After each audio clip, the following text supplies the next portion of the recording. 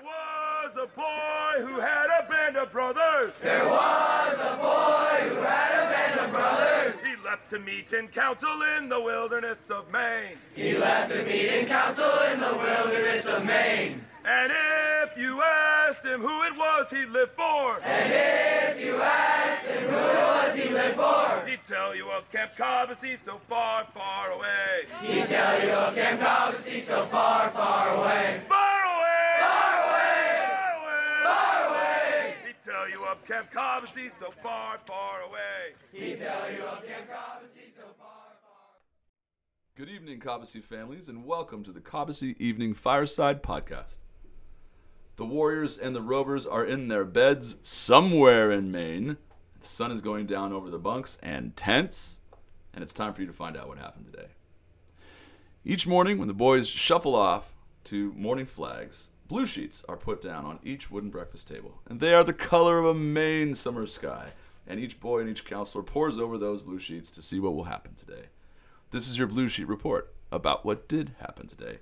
And just in case you were wondering, today's weather was also a little milder than the day before, which was way milder than the day before. And it was breezy today. It was awesome. It was a great day for adventure, which is what this whole podcast is about. Time to head out on trips. It felt like the winds of adventure were blowing. It was a great day, weather-wise and just generally. Today was the 6th of July. It was an A/E day. On duty today, Spartans. Head OD this evening, Sven. Flags today were run by Zach, and meals were run by Brockman. Adam Rodriguez, head of soccer, was running the Octagon today. Today was a huge day. It's departure day for our trips. Weather looks great. All the bags are packed. The tents are packed. Food is packed. The vehicles have pulled out. It's go time. They're at their various locations. Fifth graders, all of those Warriors went to Coos Canyon, and all of council went whitewater rafting today. So as we speak, they are in their campfires, having a blast, doing some wonderful campfire skits and songs, and going to bed thinking about the adventures of tomorrow. Sachem also gone. Headed where, you ask? To Acadia National Park, one of the greatest of all American national parks. They'll be climbing Cadillac Mountain in the dark. So maybe you'll listen to this in the morning and they will already have seen the sunrise. The first photons to hit the United States will hit our boys' faces. What a way to spend a photon on Cadillac Mountain. Evening activity this evening. Rovers had waterfront night, the 6th graders had a group night, and nobody else was here. So that's it. And on deck tomorrow night, the all-camp campfire, when we will all hear the reports from the trips. Like I said, the weather today was really lovely. It was time to run around and play sports and also get ready for the adventures. Laundry today, Tumbledown, Traveler, Lemoyne, and Higgins. No one has laundry tomorrow. And happy birthday today to Owen Beatus, Pablo Bordas, and our amazing office manager, B. Hall. So excited they're here for their birthdays. Nothing like cake on a trip. Celebrity Rest Hour happened today. Camper surveys came in. That's exciting. And then today was a great evening off, and tomorrow was a great day off. And also tomorrow is a late sleep. Cobba choices today were limited because not everybody was here for Cobba Choice. For the Rovers, we had volleyball down at the sand volleyball courts. We had open tennis and soccer with Fernando, beloved soccer counselor. The Warriors had urban golf with Joe Rip. Gaga with Waldo, 7v7 football with IJ, and 5-on-5 tournament with Nick. What did the council and the Sachem do? Well, they went on their trip. No Cobba choices for them. And that is the Blue Sheet Report for today, July 6th.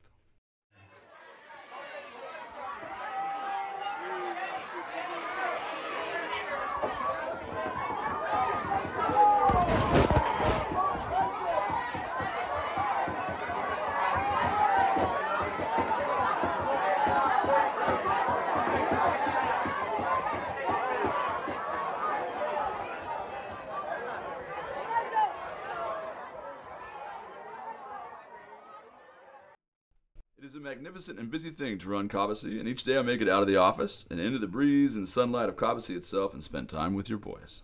Sometimes it's a game of knockout, sometimes it's watching an intercamp, and sometimes it's marvelous one-on-one time with a single boy. Those times are my favorite times. This is what I saw today.